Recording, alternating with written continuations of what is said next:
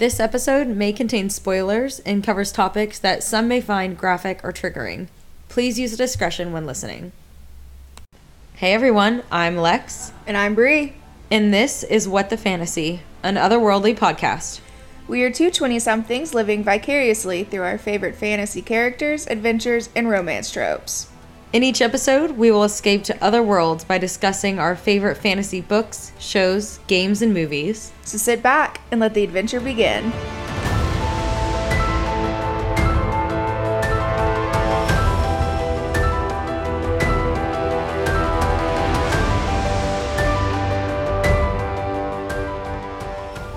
Hey Lex. Hello. What's been up? Other than spending the last 2 hours trying to get this new mic system set up. Oh, nothing. We're really the blind leading the blind here, folks. Yeah, we're attempting to get better audio, and it's like the whole world is working against us. Every time we buy a new piece of equipment, it doesn't fit with an existing piece or the other new piece that we bought, so bear with us here, folks. Yeah, well, we got here, we made it. I've only been here 3 hours now, it's fine. So I guess it's about time to start our episode. But before we jump in, what have you been reading or watching or into lately? I haven't been reading much fantasy other than Crescent City, which we'll be talking about today. I like to keep my fantasy to one book at a time. I can't be reading multiple fantasy books at a time. Yeah. But I actually restarted Outlander with my roommate because she had never seen it before. So we are almost done with season 2. Oh, right. It's one of my favorites. Okay, it's funny they bring that up. I haven't watched Outlander, but I saw a TikTok that they are creating a Throne of Glass series now. I saw that, yeah. And it is by the same studio that did Outlander. Well, so the ACOTAR show is supposedly also by that same studio, I think.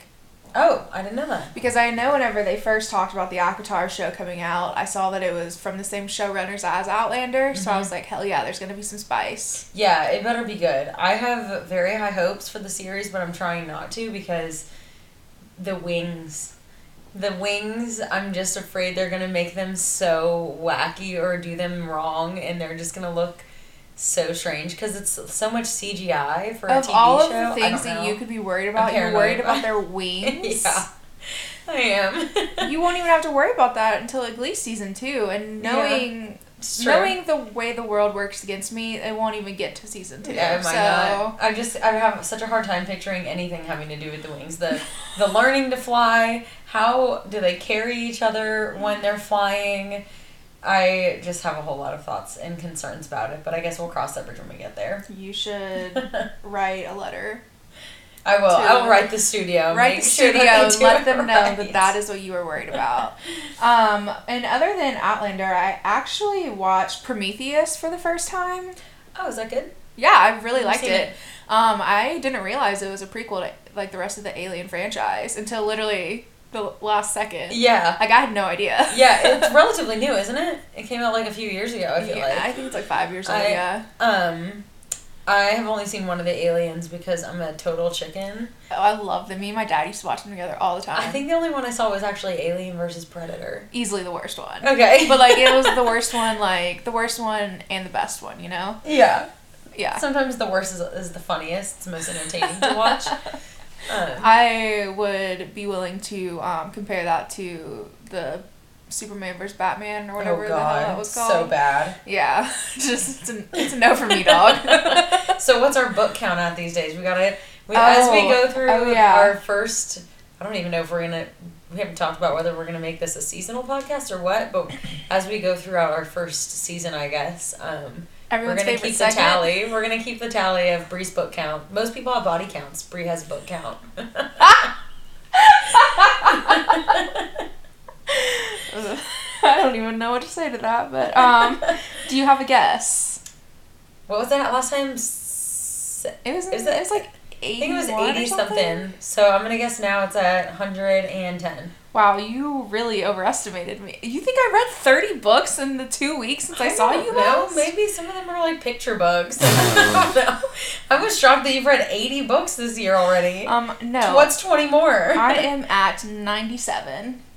Dang. Okay, I was not that far off. You were 13 off. Yeah, but that's like a whole week's worth of reading for me. Yeah, exactly. That's only a week's worth of reading. Anything recommendation worthy? Actually, yeah. For any of our listeners who are, this actually is kind of fantasy, who are interested in getting into the reverse harem, lifestyle. I read a really good, supernatural reverse harem called the Black Veil University series. I think the first book is called like Night Awakens, Night with a K. Interesting. Yeah, it was really good. Kindle? Yeah, Kindle. Everything I read is KU. Even though I've realized that I am not, like, I'm losing money at this point because I'm reading all these books on Kindle Unlimited. Okay, this is what I do. Okay. I listen to read one book for this podcast. Mm-hmm.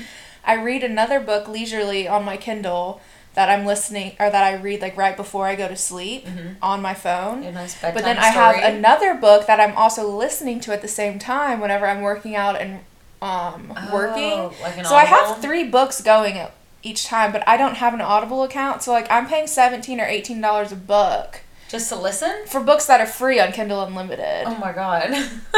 Yeah, so I mean that's how my so-called body count is getting so high because I read 3 books at a time. Jeez. But I'm like wasting money because I'm spending like $18 a book to listen to it. Yeah. The only time I've ever read 3 books at once was when we were reading Manacled, and sometimes that book just got so heavy and long I had to put it down, and I would pick up Zodiac Academy instead. Oh yeah, because that's not heavy. Well, and then I was like, oh my gosh, I can't with this series anymore because it was just such an emotional roller coaster. And so I picked up some other random like free Kindle Unlimited book and didn't finish it. Like and Priest? Yeah, that actually might have been it. Classic. Yeah. Hope your mom's not listening. Yeah, for real. What have you been reading? Well, other than Crescent City, I started Crescent City 2 already. A little bit of a slow start, but I'm tomato. I'm really excited to see where it's headed because so far it was kind of like a weird start to the book, but now things are starting to ramp up a little bit. So it definitely pulled like a Harry Potter and what is it? Order of the Phoenix? No. Yeah. Is it Order of the Phoenix? Is the book that starts in the other minister? I think so. It's super slow at first. Well, not just that, but it like picks up completely out of the main character's POV. Yeah, that sounds right. It might be that one. So I've been reading Crescent City 2, Crescent City 1, obviously, but I also watched a couple of movies that have been on my list for so long. Studio Ghibli movies. So Howl's Moving Castle, which is easily one of my new favorites. It was so good, and Christian Bale voices Howl, and I've never melted for a 2D man like that in my whole life. Clearly you never... Did you ever watch the Goofy movie with Max? Because oh that my was gosh, the first man I ever melted. No. Oh, yes. No, Max when he goes to college. I was such a Max simp. 100%. Okay, I take it back. Max was probably my first like cartoon crush. There we go. And him and Teenage Simba, but that's a standard for everyone. Doesn't even count. So Howl's Moving Castle, amazing movie, and so was Princess Mononoke. Both of those are Studio Ghibli films, and we are going to be actually doing a Studio Ghibli film for episode 4. Sorry. So the timing worked out really well with that. So. And what is that? Spirited Away. Woo! And I do want to point out that both those movies you just said you watched are on my list of movies we should cover for this podcast. Good. So. I will watch them again and again and again and again. They were so good. Beautiful. Yeah, great studio, great films. I have several more, like Kiki's Delivery Service and a few others on my list from the same studio. So, all right. Are we ready to jump into Crescent City?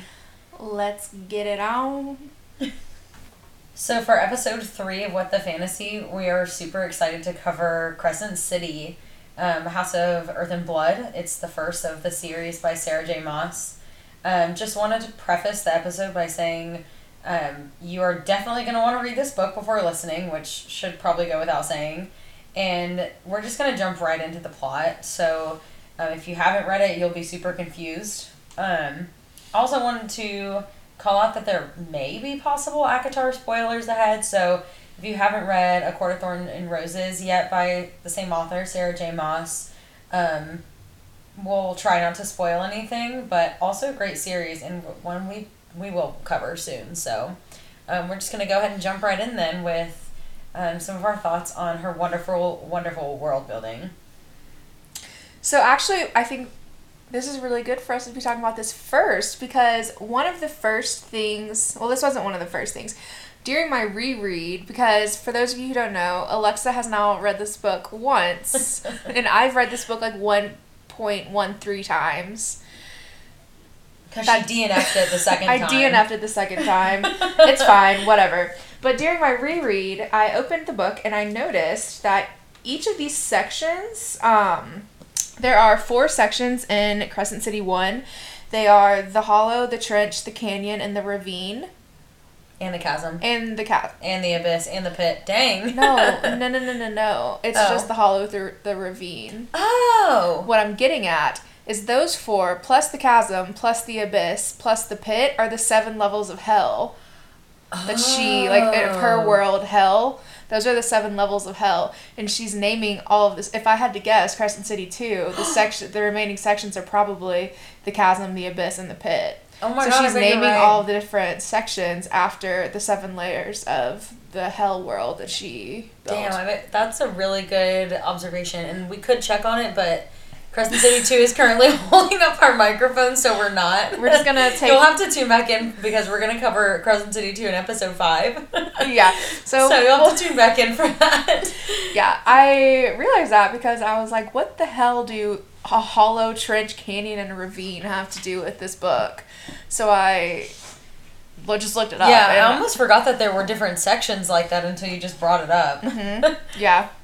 That was my first thought. I thought you might enjoy that. Yeah, as usual, she just is so amazing at world building, and she infuses so many amazing pieces of classic folklore and mythology into her characters and her worlds, and some of the cool things that I picked up on, and some things that I actually stumbled upon after were a lot of those little hints to modern folklore, like the knock, which is the freaky little mermaid thing that stays in the Griffin Antiques aquarium and is super aggressive. There's something similar in A Court of Silver Flames that has the mask that Nesta has to retrieve. So she does a really good job of staying true to the nasty nature of mermaids and folklore. I think that's super interesting. It carries through all of the Sarah J. Maas universes. And it even, it's something we see in other ones, too. Which is interesting, though, because, you have, what is his name? Is he in this first book? Yeah, Therion. Therion, who's a merman, isn't he? Mm-hmm. Yeah. So it's just interesting how she's taking these lesser creatures and making them so vicious, but then making the mermaids, the actual hot people, yeah, always hot with stripes. Apparently, have you ever? Is that described in the book? I saw fan art of him. Yeah, he looks like a tiger in all these fan arts I see, and I'm just I don't remember that in the book. I think it's supposed to maybe represent his gills or something. That makes so much more sense than him being a tiger. You're so right. There is a chance that they describe him like that, though. I don't remember, but yeah, I think she does a great job of doing stuff like that. The knock is a creepy water creature that is in Scandinavian folklore, and in the Witcher series, there's a version of it called the Necker. That's described very similarly, and The Witcher is written by a Scandinavian author, so I believe he's Scandinavian, actually. I don't know that for sure. But I just think it's cool, and I think that it also supports the theory that so many people have that the SJM universes are tied together in some way, because they all share this commonality of creatures like the Knock. Yeah, I have kind of a theory about that. Let's hear it. So, as we know, the Midgard, which is where all of this takes place, Midgard is the planet in which Pangera and Valbara are located on. Mm-hmm. Pangera and Valbara are 2 of the 10 territories that make up Midgard, the planet. Mm-hmm. But Hell in this series isn't like, like we think of Hell. It's not like a different plane or different realm. Hell is its own planet. So... Oh, I don't think I understood that it was another planet. Yeah, Hell is like another planet. I thought it was like a parallel universe. No, almost. It's just like shit. Unless I'm mistaken, but I'm pretty No, sure it's no, like no, another planet. So part of me right. wonders if like whatever's happening in like Throne of Glass, whatever's happening in Akatar is just on its own other planet. I think that very much could be true. Because I've even seen some theories that the worlds are linked because at the end of this book, Bryce obviously gets the gift of starlight. And we have the whole, I'm sure you have like a note on that somewhere. You're smirking. I don't have a note on that. It's just I know it happens at the end of Crescent City too. So like... Oh, okay. Well, maybe that's a potential spoiler, but I don't know what happens at the end of Crescent City 2, but I do know that there's a theory that they're connected because of Starfall in A Court of Mist and Fury. Mm-hmm. And I think that there's like a part where Farah or Reese even says something about like a particular star or something along those lines. So I think you're thinking of a lot of people who have read Throne of Glass and Akatar. There's like a scene in Throne of Glass where people think that like the main character is like passing through. Oh, that's possible. And like that's what they see on Starlight. It's hard having read Akatar, but not every single one of her other series. Yeah, because there's so call-outs to each one. Yeah, it's hard to avoid spoilers too, but somehow I managed it with Crescent City. Yeah, that's honestly wild. I don't know how you're on TikTok as much as you are without having to see Don't expose my TikTok addiction like that. I was gonna say that I wake up with like at least 6 TikToks from you, but I'm pretty sure that for the last week it's been the other way around. Like I just probably it's like 1:00 in the morning, and I'm just like sending some her of the so theories many. are so good. We already discussed we're gonna have to do a bonus episode on theories, right? Because there's specifically for SJM books because they're so good. I mean, there's some out of pocket theories floating around. For sure. Floating around Reddit. Yeah. Some of the other things that I like that she brings in are like real history. Like, I was curious what the Triari or Triari, I don't know how to pronounce it. Neither do I. What it was and if it was like an actual word. And it is. It was actually part of the like Roman phalanx, like fighting strategy, where they all like grouped together like and the had legions their of fighters. like where they had the shields and their spears would poke through the shields, but the Triari were like the 3 who led that, which makes sense because in the book the Triari are like the 3 top fighters or top commanders or something like that for the archangels. Yeah, I think that's interesting too, and because like the Romans, I forget what type of what the name for their battle strategies was, but they like instead of like calling like a squadron or like a platoon, they called them legions, just like the 33rd Legion and the 18th Legion in this series are. Yeah. So she definitely borrowed that. Yeah, and I wonder if that has any maybe that's a little bit of foreshadowing as to what happens to the archangels because... Et tu, Brute? Yeah, Et tu, Brute. I mean, we know that the archangels report to the Asteri. Is that how you say it? Asteri? Yeah. So. This is always such an adventure trying to figure out how to pronounce everything out loud. She always looks at me as if I would know. Because she corrected me for when I was a wee young lass who had just picked up her first Sarah J. Maas book and was pronouncing it Rysand. I will die. I just looked to her to correct me to all of her names because they're all wacky. You're saying this as if we didn't grow up with the same public school education. True. We went to these same schools. Yeah, but obviously you read more books than me, Miss 97 book body count. Haters gonna hate. So the Nidaros, the small mountain town that Bryce is from, is actually a real town. It is the medieval name for the real life town Trondheim in central Norway. Which makes me wonder, Scandinavian lore. Is Midgard supposed to be like Earth? Possibly. Because, I mean, out of SJM's books, it's like the most... Human. Like, it's the closest to the reality that we live in here. Which I have a few points if you want me to get into Let's do it. Yeah, jump in. I love the fact that there are, like, guns. Yes, it's more modern. There's so phones, modern. There's cars, there's guns. Yeah. And one of my favorite pieces of world building she did was on page 74. Let me just get out my little handy dandy book. There's just one little passage. It's the halo, they called it, a mockery of the divine auras early humans had once portrayed angels as possessing.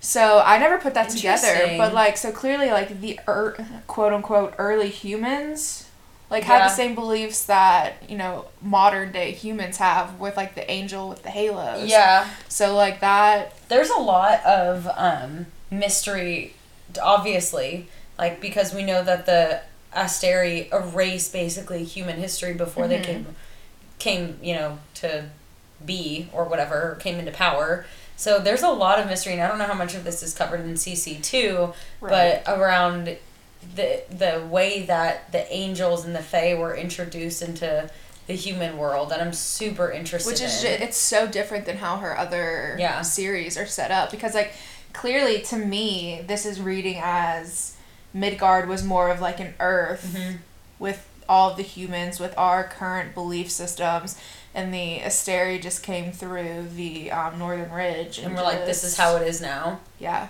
Yeah. So I think that's really interesting, and I definitely think that she has big plans for the later books where she's going to unearth that. And I actually think that Jessiba, do you say Jessiba or Jessiba? Jessiba. Okay, because I thought I wanted Jessiba to be the correct way to say it, so I'm going with it.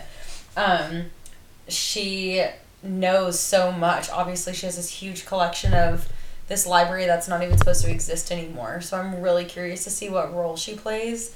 And this is probably, like, jumping ahead a little bit too much because I know we have a separate, like, section for talking about the characters themselves. But she also, like, knows Adis. Because at the very end of the book, the cat, like, comes up to her and they talk for a second. But I'm not going to go too much into that because of CC2, so. Yeah, I'm sitting here having a hard time remembering what all I can say because I can't remember. Like, I'm going to say a lot because I like to talk a lot. That's just a part of who I am as a person. But I'm so scared I'm going to say something. Yeah, because I've read half of CC2. I'm just, like, scared that I'm going to say something that's wrong. Yeah, I think there's also some great parallels, like at one point they refer to Rune. By the way, I'm like slowly becoming more of a Rune fan in CC2 because he really didn't have me hooked in CC1 the way Hunt did. You read chapter 3 of CC2 and you became a Rune girl. Like every other. Okay. Maybe there's some truth in that. I'm not going to confirm or deny if chapter 3 of CC2 had any influence on my POV. I'll tell you right now, it sure did mine. So if that doesn't get you picking up the second book, I don't know what will. But Rune and his sword, there's like a conversation, I believe it's between him and the Autumn King. And they talk about how like calls to like, which we know is a phrase that is repeated over and over and over in ACOTAR. I don't know if it comes up at all in Throne of Glass, but that's what they say about Nesta and her mask, and Nesta and the cauldron. Like calls to like calls to like. So I think that there's something super interesting there, and it almost makes me wonder if those characters are actually going to meet. Like if Nesta's going to meet Bryce in some like new series by Sarah J. Maas in the future or something. But I thought that was a really interesting niche parallel. You can't say anything. You can't say anything. Another parallel that I think that I saw was on 709, and I can't remember. I didn't get a chance to go back through my ACOTAR books, and I also didn't annotate them, so I probably wouldn't have been able to find it anyways. But on page 709, after she kills Micah, it like describes her. It says like she's staring at the fire, or she's staring at the fire, and then she stares at the camera. and it describes her as vengeance incarnate, wrath's bruised heart. She would bow for no one. That is Nesta. That is Nesta. I'm pretty sure they used that phrase to describe Nesta. That's why I bookmarked SJM just press Control-C, Control-V. Yeah, she copy-pasted her own character. But I loved that scene. Like, that scene was super powerful to me, but also, like, instantly I was like, I'm pretty sure that's in A Court of Silver Flames, but maybe not. Speaking of powerful scenes, I think I told myself I wasn't going to bring this up because it's still too early. It's still too soon. Just bring it up. What is it? Laheba. Oh, I know. Laheba. I'm not kidding you. Oh my God, her death was I so was gut-wrenching. sitting in my bed sobbing. To the point where my roommate, whose room is above mine, getting to check on you. She just texted me and said, "Hey, are you okay?"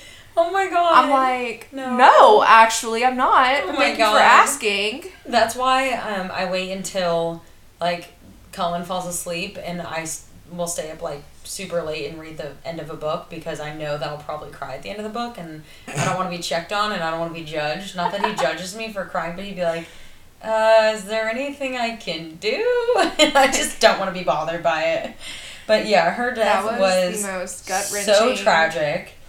I miss her little, like, quips and her cute little, like... What was the quote that she kept repeating? I have my friends and they are with me. Yeah. That sent me. Oh my God. Absolutely. Just hearing it again gives me chills. That was just... Hold on, I'm about so to find tragic. It's the poor be girl. Like right before 7:09. But she was such an amazing hero, and I just... It broke my heart that she never got the freedom that she deserved, and I can never decide whether I like Jessica or not, because she seems to have Bryce's best interest at heart most of the time. I think, sometimes I can't tell if that's shrouded in her own best interest, her personal best interest, but she really treated Lahaba like shit. My friends are with me and I'm not afraid. Oh, tattoo that on my heart. Oh my God. Yeah, because you need another tattoo. Okay, listen. I don't need your judgment here. No, I love your tattoos. This is a judgment-free zone. I love your tattoos. I'm trying to convince her to get an ACOTAR one. There's not much convincing. I'm going to get one. I just have to... Just a matter of when. Just a matter of when. Maybe that's the tattoo I'll get at your wedding. I'll get an ACOTAR one.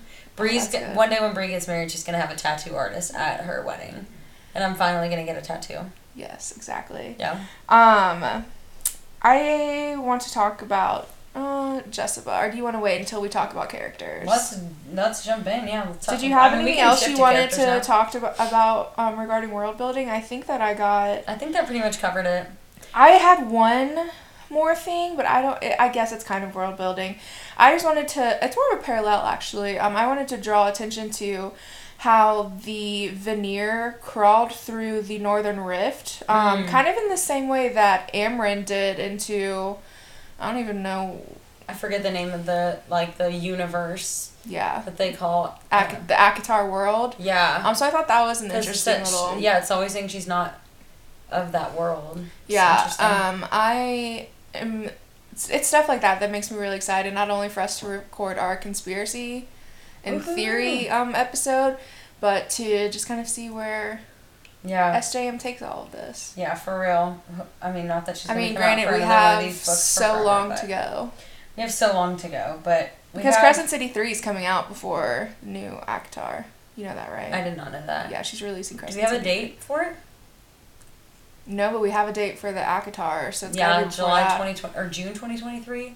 Hopefully it comes out before my birthday. I need that birthday present. Yeah, let's talk about some of the characters. We can start with Jessica because we've already mentioned her a couple of times. Yeah. What is the difference between a sorceress and a witch? And why is Jessica considered a sorceress and not a witch? Is it because she's in the House of Flame and Shadow? Yeah, Or does she have different powers than a normal witch? My guess, because I had the same question, my guess is that in order to be considered a witch, you have to be a part of, like, what we would consider a coven. Yeah. So, like Hypaxia's, like, I wonder if the witches like draw their power from nature, because I know that's a common. Is that how it is in this world too? Because I know that's very common. That sounds right. I don't really picture Jezebel going out into the trees to call on her power. No, she does not. So. She doesn't really seem like the kind of person who likes to touch grass. I mean, that's why she's hails to the bone in the bone quarter. Yeah, she's just a very interesting character. She's really hard for me to figure out.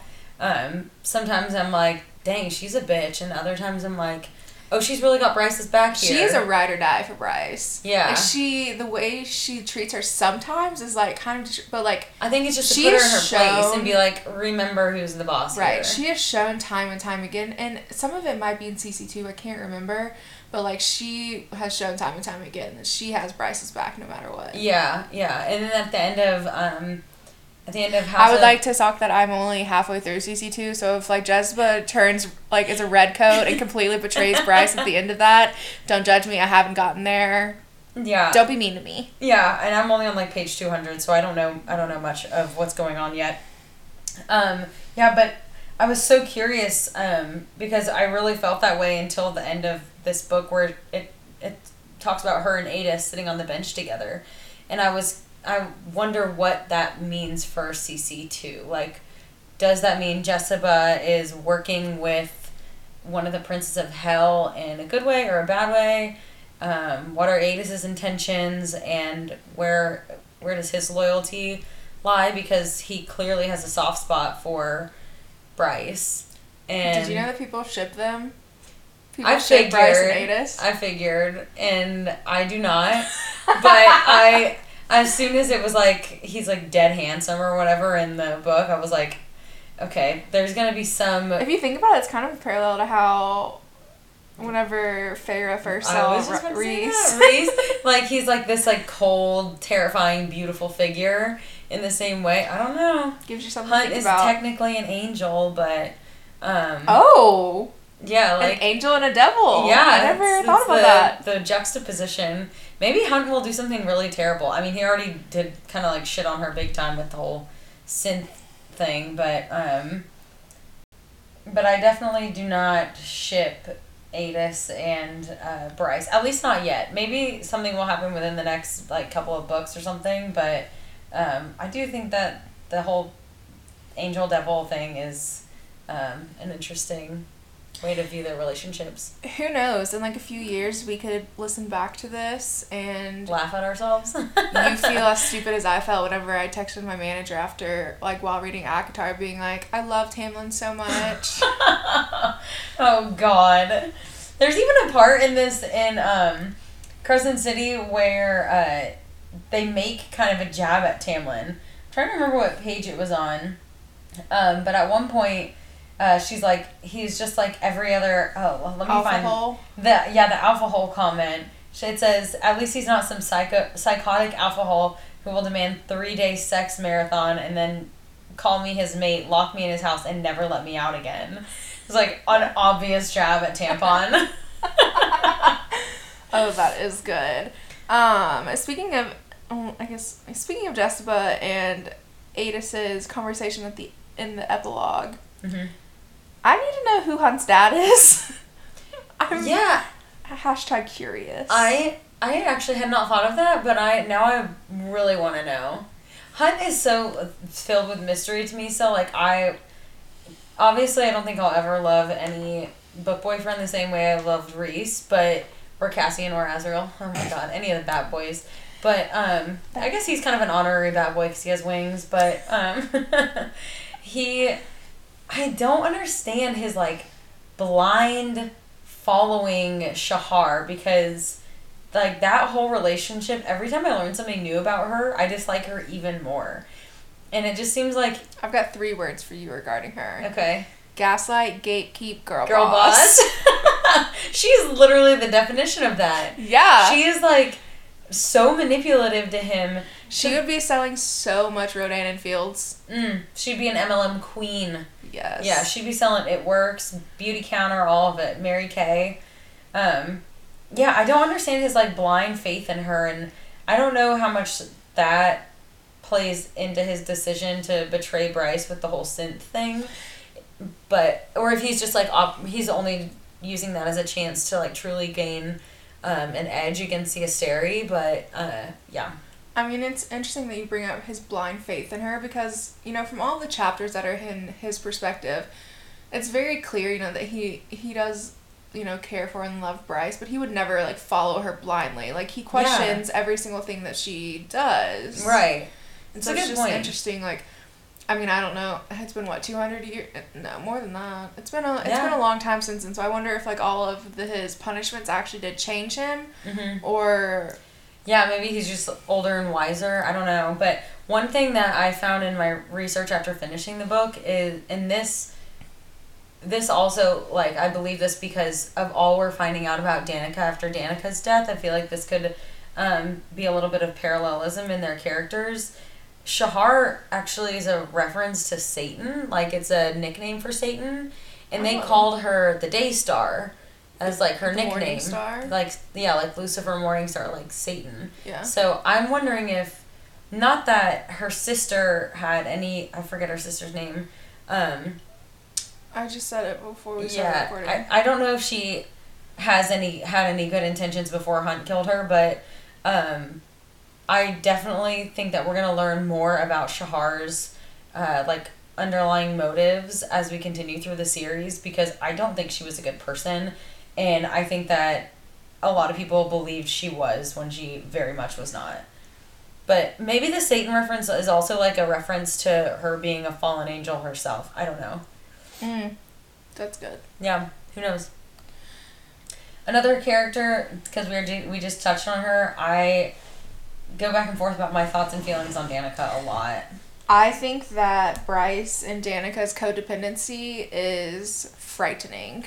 I know. I think it was Hunt, or it was somebody in the first book where they were like, did you guys have, like, a relationship? It seemed like I was kind of like, I mean, I'm not surprised they're asking that question. They are, like, weirdly obsessed with each other. Like, I've had many different best friends my whole life, and I've never been that attached to them. I mean, I wouldn't even say you're that attached to corn. yeah, sorry, Courtney, but I'm not gonna, like, obsess over you that way. I mean, they literally, like, the way that they would hang up the phone together and stuff, it was just bizarre to me, their relationship. I hate the light it up phrase. I think it's so stupid and I hate it. Me too. I mean, I like how they used it, like, at the end whenever she got all of her little glow light. I don't remember what it's called.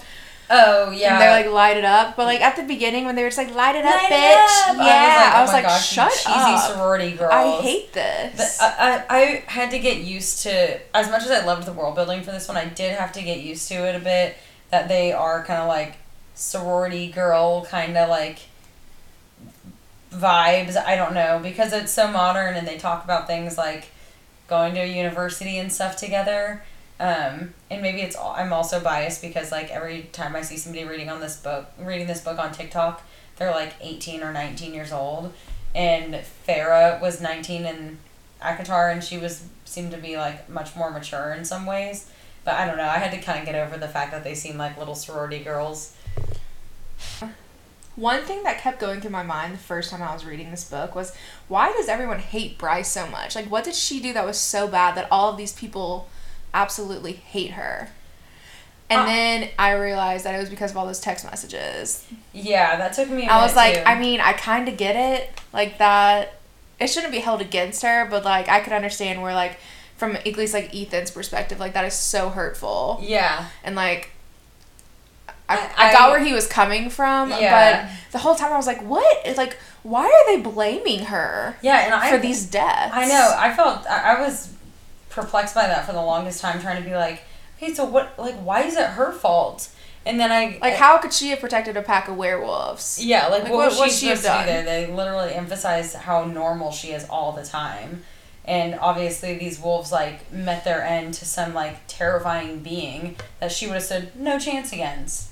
But I mean, I get it after I saw the text, which kind of leads me into the next person that I am, like, really interested in learning more about, and that's Fury. First of all, I think that was really shitty of her to, like, ghost Bryce for all that time. I think it was very selfish of her, especially because she was still seeing Juniper.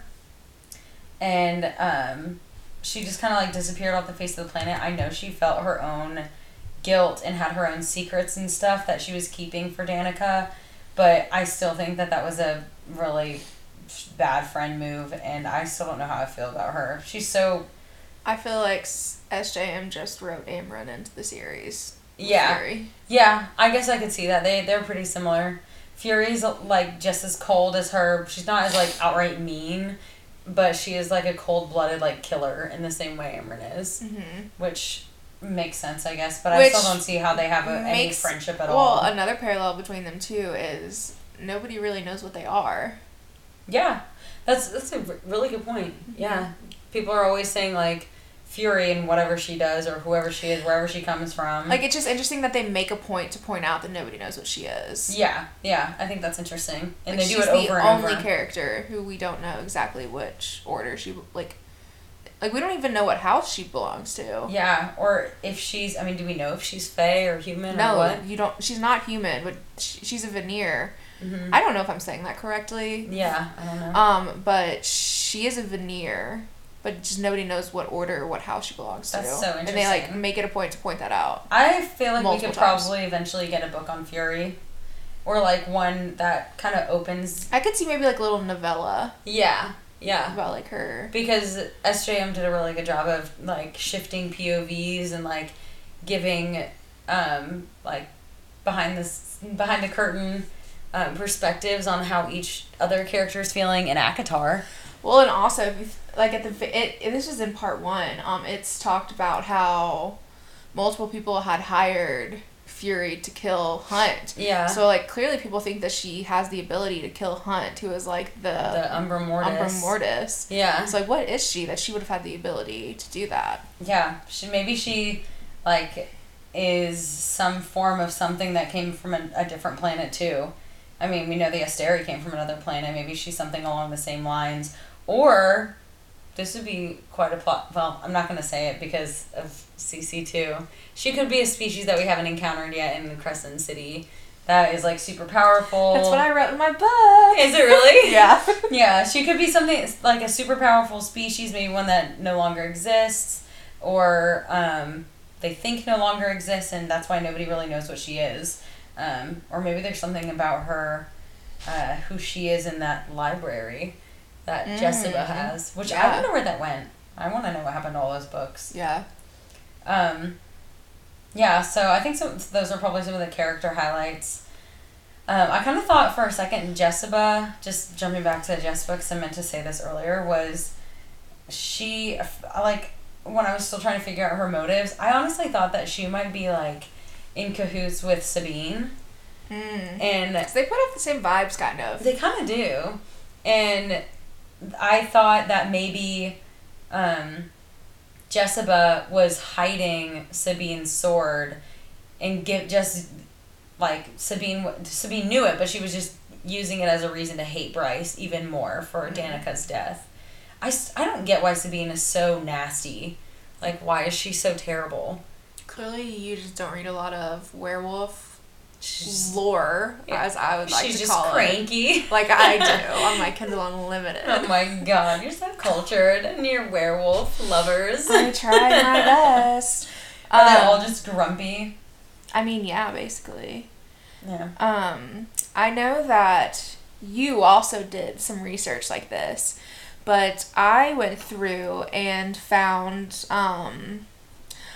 a lot of names that SJM has kind of brought in a lot of different mythological elements to a lot of the names of people and places in this series particular. So I would like to go through a few of those, if you don't mind. Yeah. I did want to preface this by saying that I got a lot of this information from a lovely lady on TikTok. And her is of Paths and Pages. So if you are interested in anything I'm about to say, you should go give her a few views because I was really interested. And I did want to also point out that apparently Sarah J. Maas studied religious studies in school. Well, that makes a lot of sense. it's known that she also makes a lot of connections to Judaism in her work, but I'm going to be talking mostly about her connections that she uses with Greek mythology, because that's something I'm really interested in. Yeah. So one of the cooler ones that I found was the goddess, I don't really know how to say her name, Chthona? Oh, Chthona, yeah. Chthona? That's how I was saying it. I think it's really cool. So she's the goddess of the House of Earth. Okay. But Chthona is actually the Greek word for soil. Oh, nice. Which I think is really cool. Yeah. And another quick one is the Istros, the river in Crescent City. There is a Greek god named Ister, and he was a river god. Cool. Yeah, so it's just cool things like that. Yeah. Obviously, the biggest one that made me even look into the Greek mythology links is Hunt, because, Orion. Hunt's name is Orion Athalar. Yeah. And not only does Orion mean hunter in Greek, but Orion was he was a hunter in Greek mythology. Yeah. And so not only is it Hunt's name, but he is also a hunter. He hunts, his main job is hunting demons. Yeah, hunting. So it's kind of like a dual people. purpose name. Let me see. I have more notes here. I'm trying to decipher my handwriting. I think the only one that I haven't mentioned already was Lahava. That means flame. I think it's a biblical term, but... Oh, that's cool. Yeah. Makes sense. She's a little fire sprite. Oh, this was really cool. So, Of Paths and Pages has this really cool theory involving the constellation of Orion. So, if you pull up a picture of the constellation of Orion, pull it up, please. I would like you to see it. Sorry if you can hear my keyboard clicking. Click, click, click. Let's get this pulled up. If you look right here, that little boot at the very bottom, I don't know if it's the left or the right leg, it's one of the legs. So the shape of that constellation on one of his legs is actually smashing a smaller star. Would you like to guess the name of the star in which it is smashing? Oh. Micah. It is Rigel. Oh. Yeah. As in Rigellus. And the so PR guy for the PR guy for the Asteri. And one last really cool thing about this theory is Rigel is actually the 7th brightest star in the sky to represent the 7th Asteri. That is an Easter egg if I've ever heard. Yeah, I thought that was Good incredible. Call, I mean, cool. I can't take any that of the has to be foreshadowing. Yeah, I can't take the credit for that. That is again Of Paths and Pages on TikTok. Cool. But I just thought that was really interesting, and I knew I needed to share. Yeah, that's super cool. I never would have assumed anything like that, but I think that we'll probably see that that's foreshadowing one of her future books. Super cool. So some of the content, we haven't really talked a ton about content. We talked about characters, talked about lore, but there were some pieces of content that I think that we would be remiss to glaze over, such as the spicy scenes, like the tension between Hunt and Bryce. And there was one scene, my note for this was literally, what? It was just the what in all caps with a question mark and an exclamation point.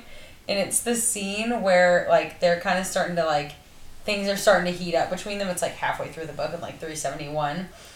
And it's from Hunt's POV. And he's talking about how her toes were painted a deep ruby.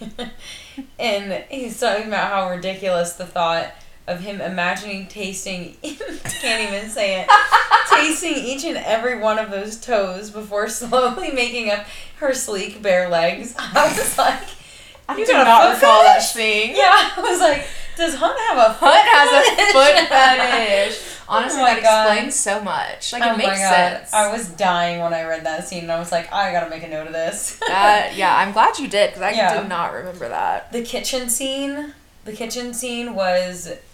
Can you refresh my mind? Caliente. I don't remember any of these spicy scenes, because in my mind, they don't even touch the whole book. I know.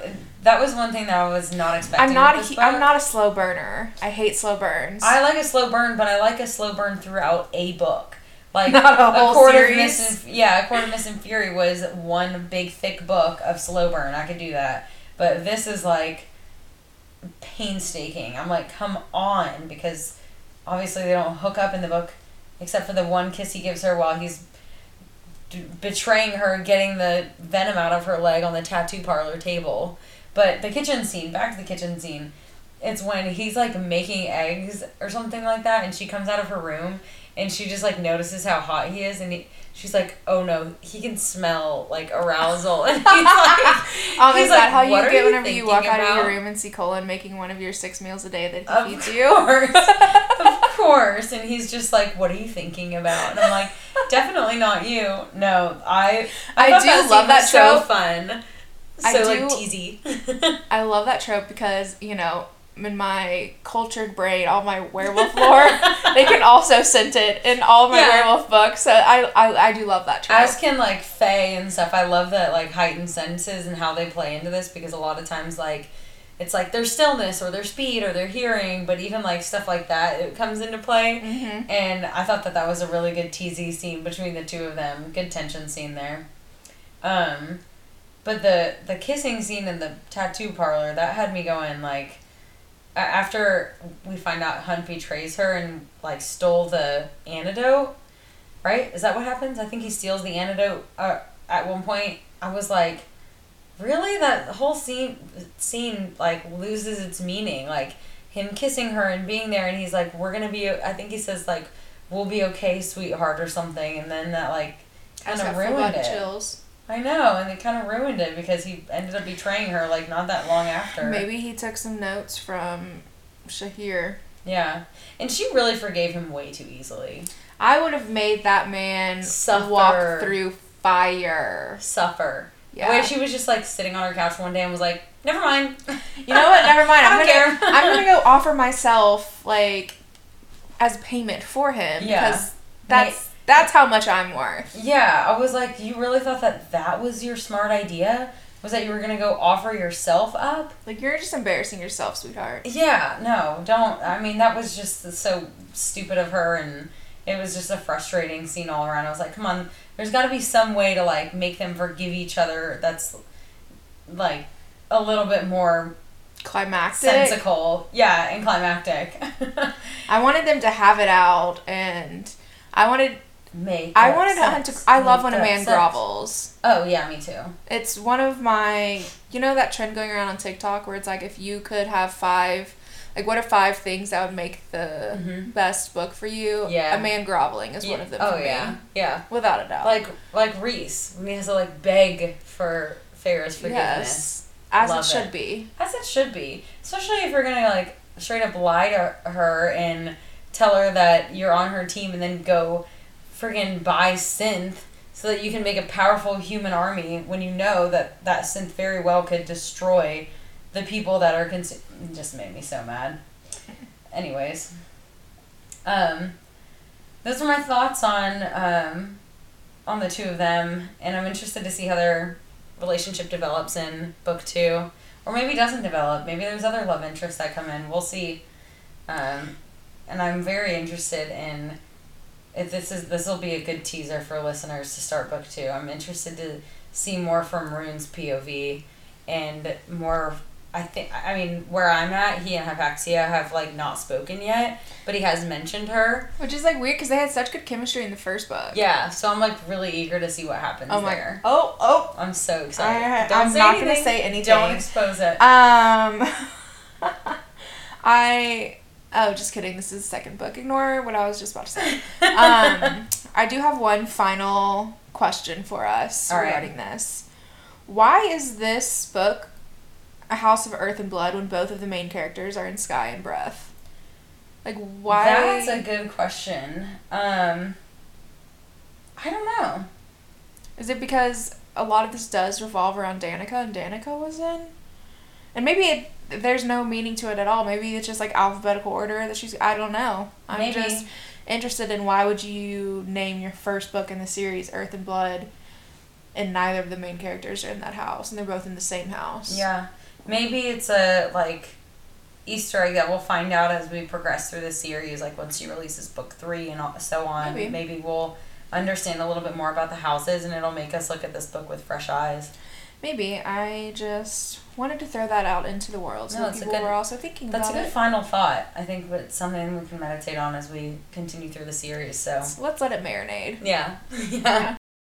All right. Well, we will see you guys next time on What the Fantasy. And if you enjoyed this episode, please rate, review us on whatever platform you're listening on. Spotify, Apple Podcasts. We're also on Stitcher, Google, and I think one other. Emphasis on if you like us, because I can't handle a bad review because I'm very fragile. Yeah, and my pregnancy hormones will probably make me cry at any criticism right now. I'm not pregnant, but I just have high hormones. Let's not. All right, well, thanks for listening. And remember, don't be an alpha hole. Okay, bye.